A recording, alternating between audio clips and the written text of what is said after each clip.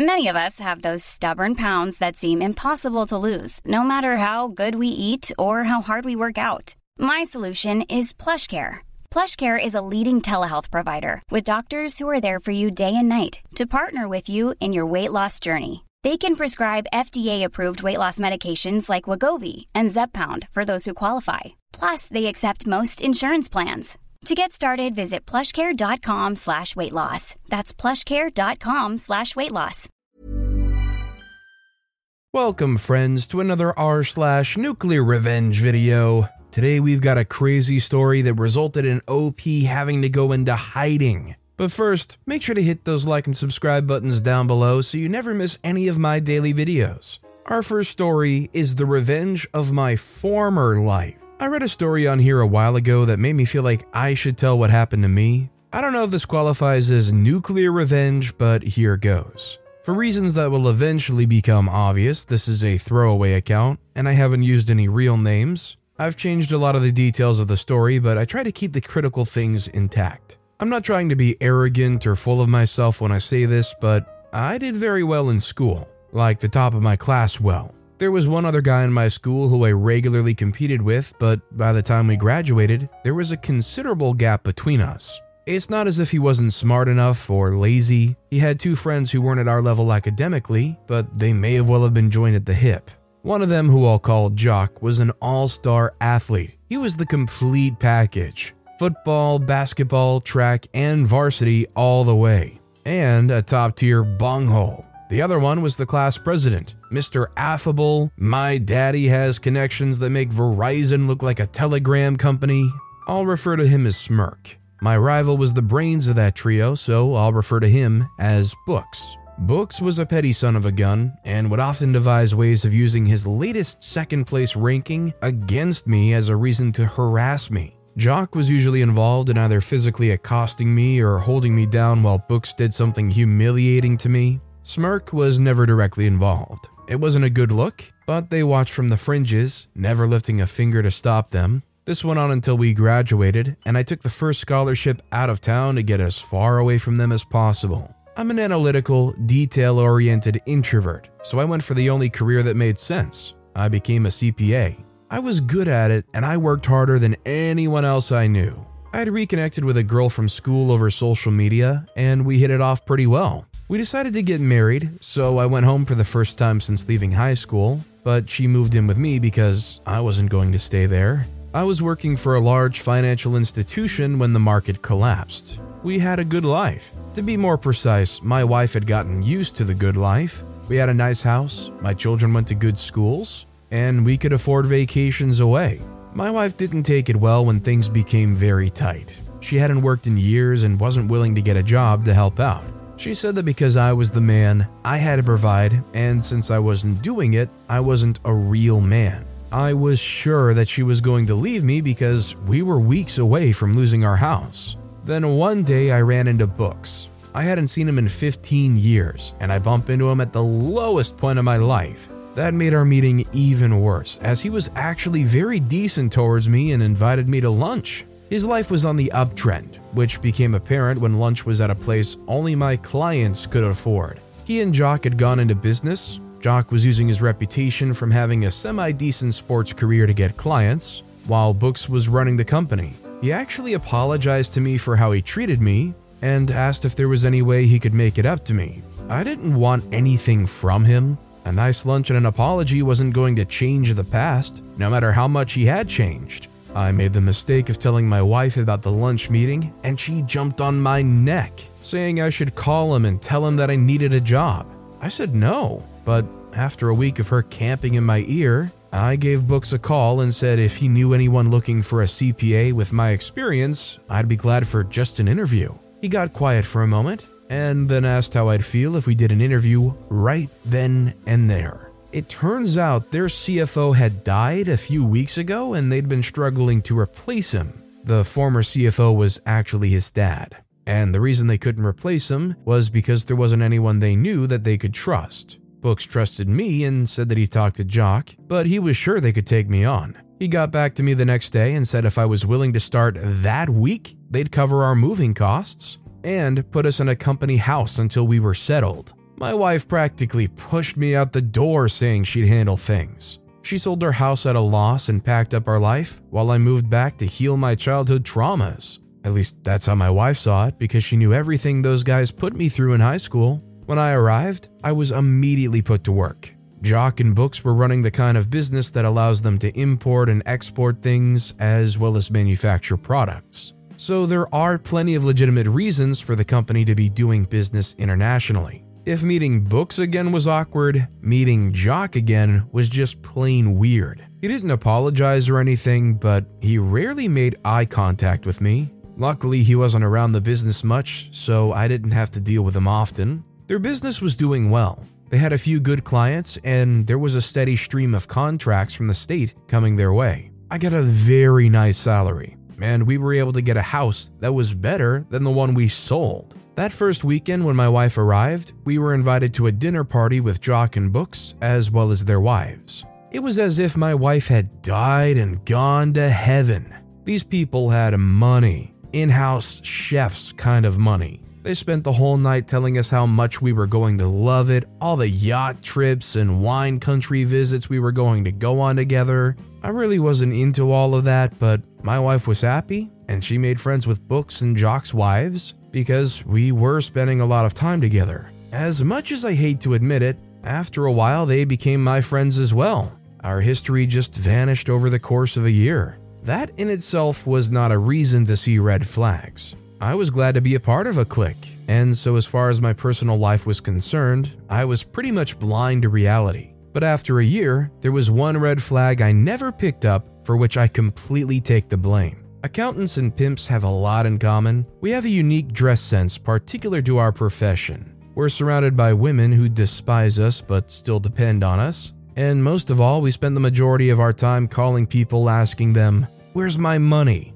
In the first year of working for Books and Jock, I've never had a client that paid late. Every single one of them paid on time. A lot of them even paid early. That was a major red flag. There is no legitimate business under the sun that doesn't have clients who don't pay them late. And after more than a decade of doing books, it's something you plan for. The first month I got there, I was so relieved to just have a job. I just thought we were having a great month. The month after that, I thought it was luck. By the third month, I'd moved into a new house, bought a new car, and had been having such a good time that I didn't recognize the anomaly. I'm ashamed to say that even after a year, I didn't pick it up, but there's parts of every professional's job that they do automatically because it's ingrained in them. For me, it was my annual KYC and PEP checks. Because we were dealing with a lot of international clients and we had contracts with the state, I had to make sure that we were still coloring in the lines as far as our financial transactions were concerned. A KYC is an anti-fraud and anti-money laundering procedure. It stands for Know Your Customer.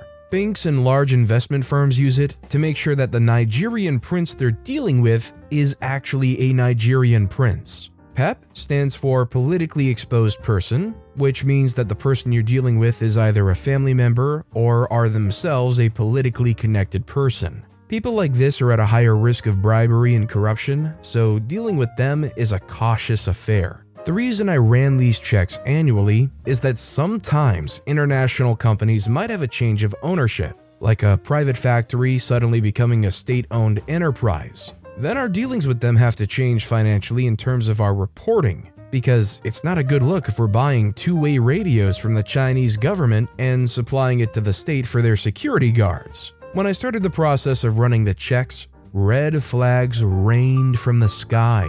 The first flag was that the KYC or PEP checks done when our clients were onboarded were bogus. Book's dad was not incompetent in the least, he was also a CPA, and the records I got when I took over were immaculate. So I couldn't think of a reason why he would be so sloppy. So I discreetly began doing checks on our business as well as our clients. Apart from the state, almost all of our other clients were subsidiaries owned by subsidiaries. And that included ourselves. We were owned by some of our clients. Jocks and Books Company were part of a group that they owned along with one other person. The moment I figured out who he was, I knew I was in deep trouble. Smirk had made good use of his daddy's connections and managed to become a member of the state legislature. He then used his influence there to get fat contracts for the group of companies him and his buddies own. The problem I was stuck with was that I didn't know who was on the other end of these businesses we were dealing with. At the very least, I suspected we were dealing with fraud and corruption. Every other evil imaginable was on the other end of the spectrum. Of course, as life would have it, all of this was the least of my concerns. My wife had gotten very used to this life and her new rich friends, so there was no way she was going to give it up willingly, but I had to be sure. I knew that she talked to the other guys' wives about everything, so I had to be very circumspect about what I was suggesting. I took her out to a nice dinner and just generally talked about what we'd been through and how lucky we were to have ended up where we are. I told her that even though we were much better off than before, I sometimes wished for a simpler life. Maybe open a small practice. She did what most women do in situations like this. She ignored me, but keep pressing the issue. I start saying how I wasn't happy anymore and that I wanted my own thing. I didn't want to work for somebody else for the rest of my life. She looked me in the eye and flat out told me that if I quit this job, she would leave me. She said that she didn't go through all the trouble of getting me this job just for me to take her back to being poor. I had no idea what she was talking about, and I couldn't have cared less that we were in public. But I politely reminded her that I was the one who went to school and became a CPA. I got this job because I was qualified for it. That's when she dropped the bomb. After I left town, she and Books dated for a while, but they still remained friends after they broke up and kept in touch. So when we were about to lose our house, she asked him to help me out with a job and even told him where he could bump into me. She set it up so that I could have this job, and as far as she was concerned, she earned at least half of what I was making. That was all I needed to hear. I knew that she was going to tell Books about our conversation, so I just waited for that call.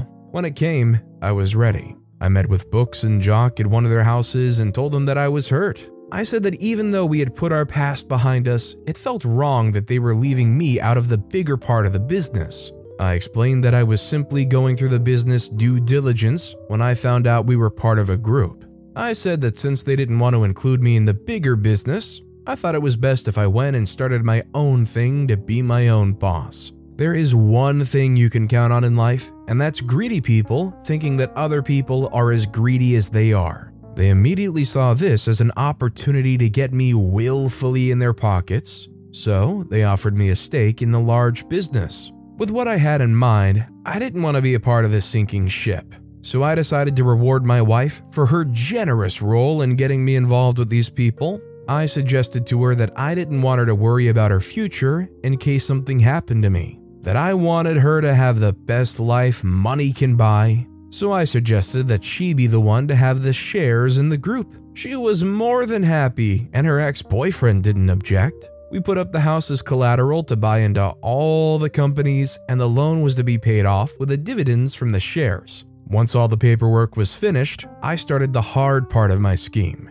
I'd used the intervening months to gather as much information as I could about who our clients actually were. I was both glad and terrified about what I learned. Terrified because these were the kind of people who make politicians disappear, but glad because it meant that I would justify my actions when the time came. Now here's a free lesson in accounting and fraud. Human beings are imperfect. Even with the best software in the world, people pay late, make mistakes, and even display catastrophic incompetence over the simplest of things. So remember this, if you ever come across someone's books that are perfect, I mean absolutely perfect.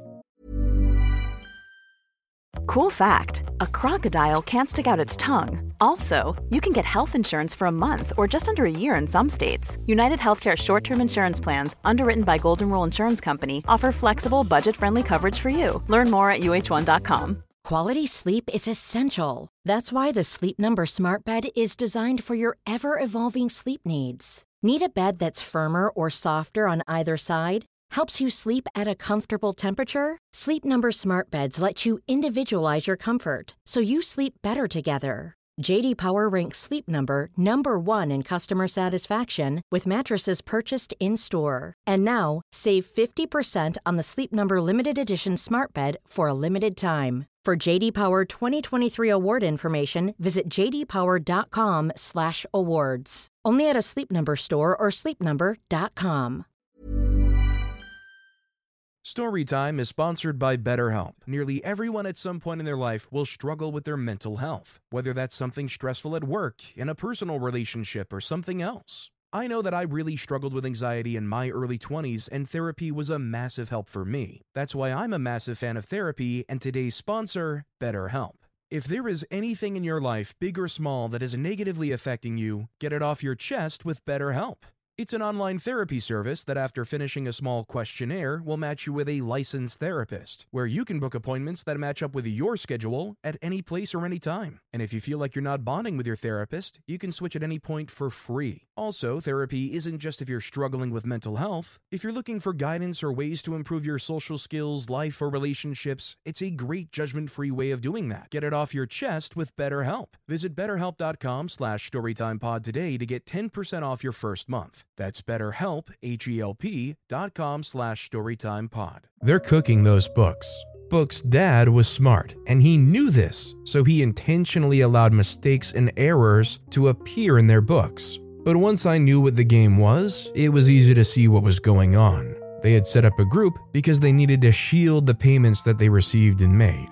Let's use the two-way radio example again. Let's say they were getting those radios from the Chinese government, who was using a company that used to be a private entity but is now state-owned. The one company in the group would then sell it to one of the other companies in the group, which would sell it to a third, who would then sell it to the state. That way, the state can claim that they sourced their product from a local business that sources their things from another local business.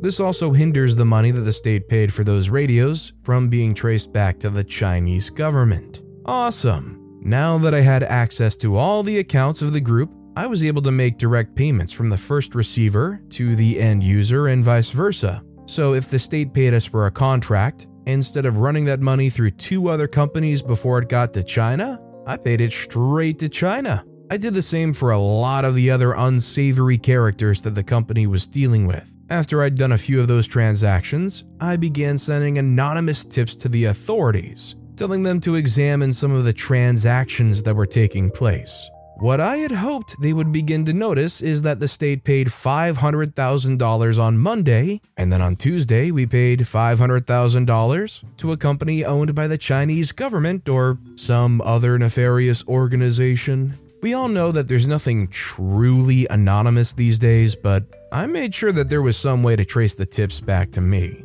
And once again I waited. I honestly expected to be arrested and then have the whole thing blown wide open, and in exchange for immunity, I would testify against all of them. Instead, I got a lunch invitation over Facebook from a friend from college who was in town. I show up at a restaurant, and the waiter tells me which table to go to while I wait for my friend. No big deal. I wait, but they're not showing up.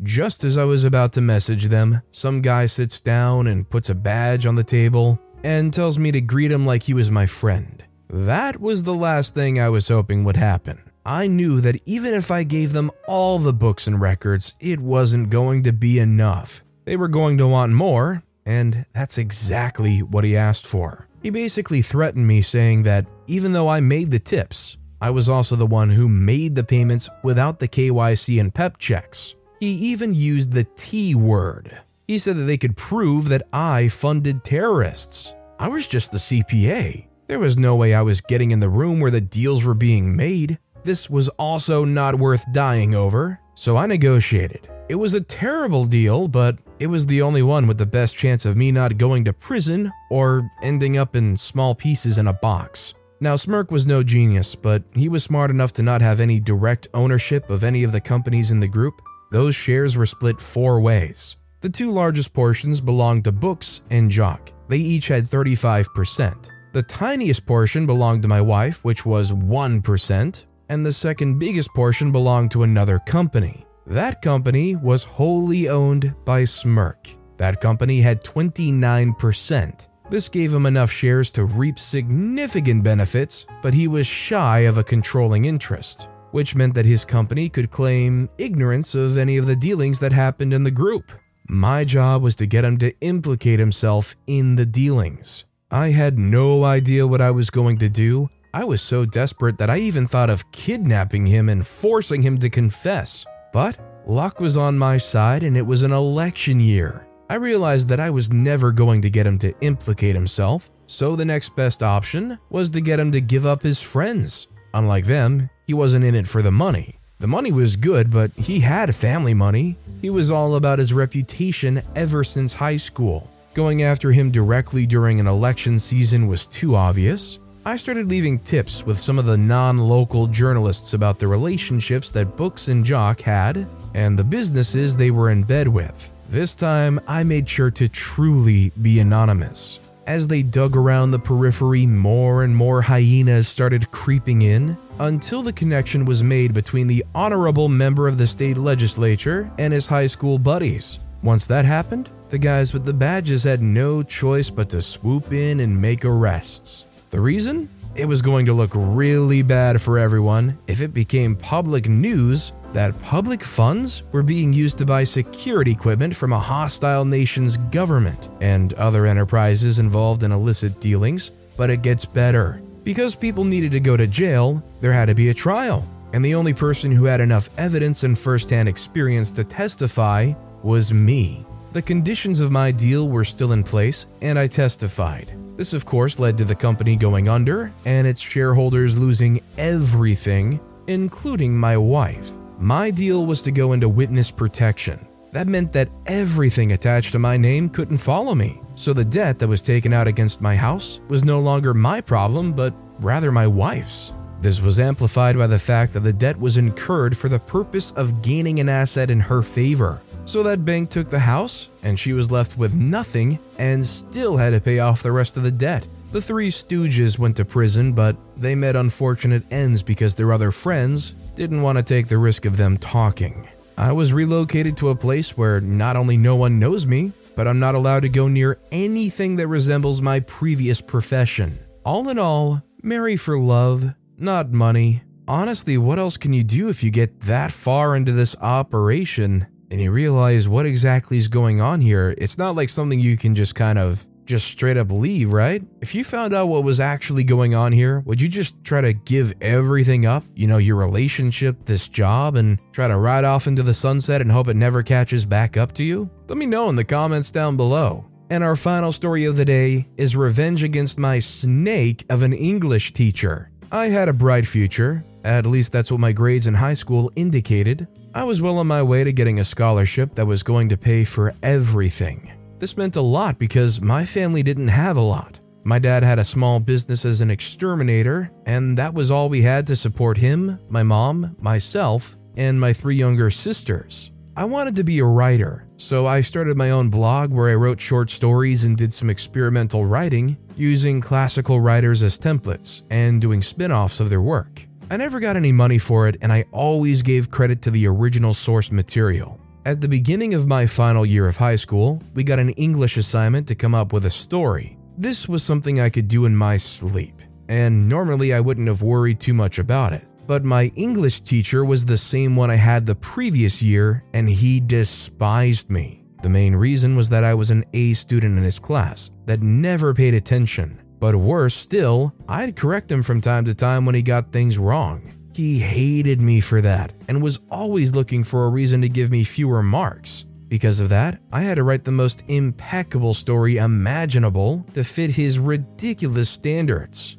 I spent weeks writing this story and submitted it confident of my next A. I got an F, and I was brought before the school disciplinary committee for plagiarism. Apparently, he thought my story was so good that there was no way that I'd written it. So he plugged it into Copyscape and every other plagiarism check he could find, and found that I indeed did plagiarize some of my story. Some of my elements and even phrases I used in my assignment came from a blog. My blog. I didn't realize that I'd reused some of my old material, but the fact was, it was still my work. Obviously, as a teenager, I wasn't using my real name on my blog, so it looked like I'd stolen someone else's work.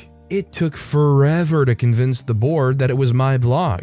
I even had to log in during the hearing so everyone could see that it was my work. I think he already knew that, and the moment I proved it was my blog, he fired his next shot. He started explaining how the kinds of stories I was writing were stealing from classical writers, and that this was just the kind of person I was. It didn't help that I wrote some dark and graphic stories which the committee didn't like. I had a hard time trying to convince them that I was paying homage and experimenting, but my English teacher just kept twisting what I was saying. The school board didn't want any more to do with me, and they also didn't want to have my blog and my writing associated with the school, so they found me guilty and placed it on my academic record. Bye-bye scholarship.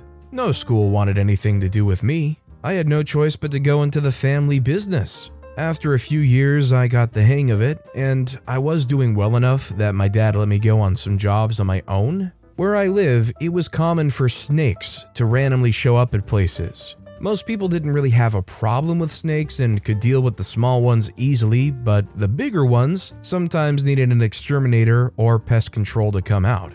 One day, I got a call to deal with a pretty big snake that was found in a small supermarket. I got to the site and handled the snake like a professional. On my way out, I see my old English teacher. He was pale from his hair to his boots. He'd been hiding the whole time, not wanting to see the snake. Who would I be if I didn't take advantage of my enemy's deepest fear? I wasn't going to just take the snake and throw it at him. No, I wanted him to suffer. Over the next few months, I began stockpiling some small animals and other things that attracted the local snakes, as well as some non-poisonous snakes of various sizes that I found. Once I was sure that my collection was adequate, I'd drive past his house and released a few of the smaller animals into his yard. I did this routinely until I was sure there were enough of them that they'd made a habitat for themselves in or around his house. Then I started releasing the smaller snakes. He didn't have anybody living with him, so I wasn't too concerned about children. I knew that he wasn't going to call my dad's business first, but rather go to one of the other exterminators in the area. There wasn't a lot, but he had a few options. Once one of them got rid of the snakes, I'd go back and start the process with slightly bigger rodents and snakes. With the bigger creatures appearing at his house, he called a different exterminator because obviously the previous ones didn't do a proper job. I kept doing this until eventually our phone rang. When I got there, he was a mess. I don't think he'd been sleeping properly or even eating. I listened to him tell me about how these things kept coming back bigger and bigger. I told him to leave the house for a few days while I took care of everything. Over the next few days, I discreetly began modifying his house. I created nests for some of the bigger rodents, as well as areas for the bigger snakes to stay. This included the gap between the bathtub and the floor. I had to take out some of the tiles for that and replace them in such a way that the snakes could just push them loose. I carved a nest inside of his sofa, put one behind the stove in the fridge, and a bunch of other places. He had a geyser in his roof, and I put the biggest snake there, which was just above his bathroom, connected to his bedroom. I called him to tell him he could move back in after I made sure that nothing was too out of place. I don't know what exactly happened. I wasn't there when everything erupted, but from what I heard and saw afterwards,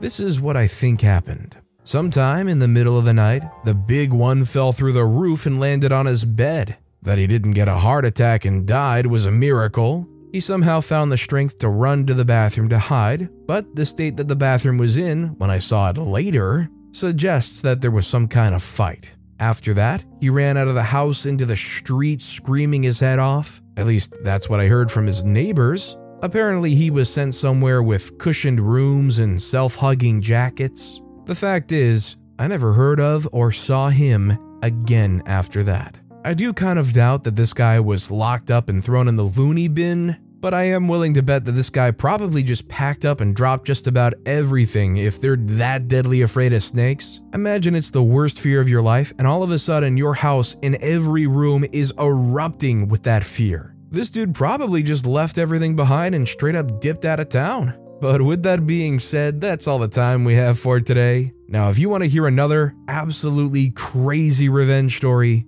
click on that left video. Or if you missed my latest video, check out the one on the right. That said, I'll see you all next time with some more stories.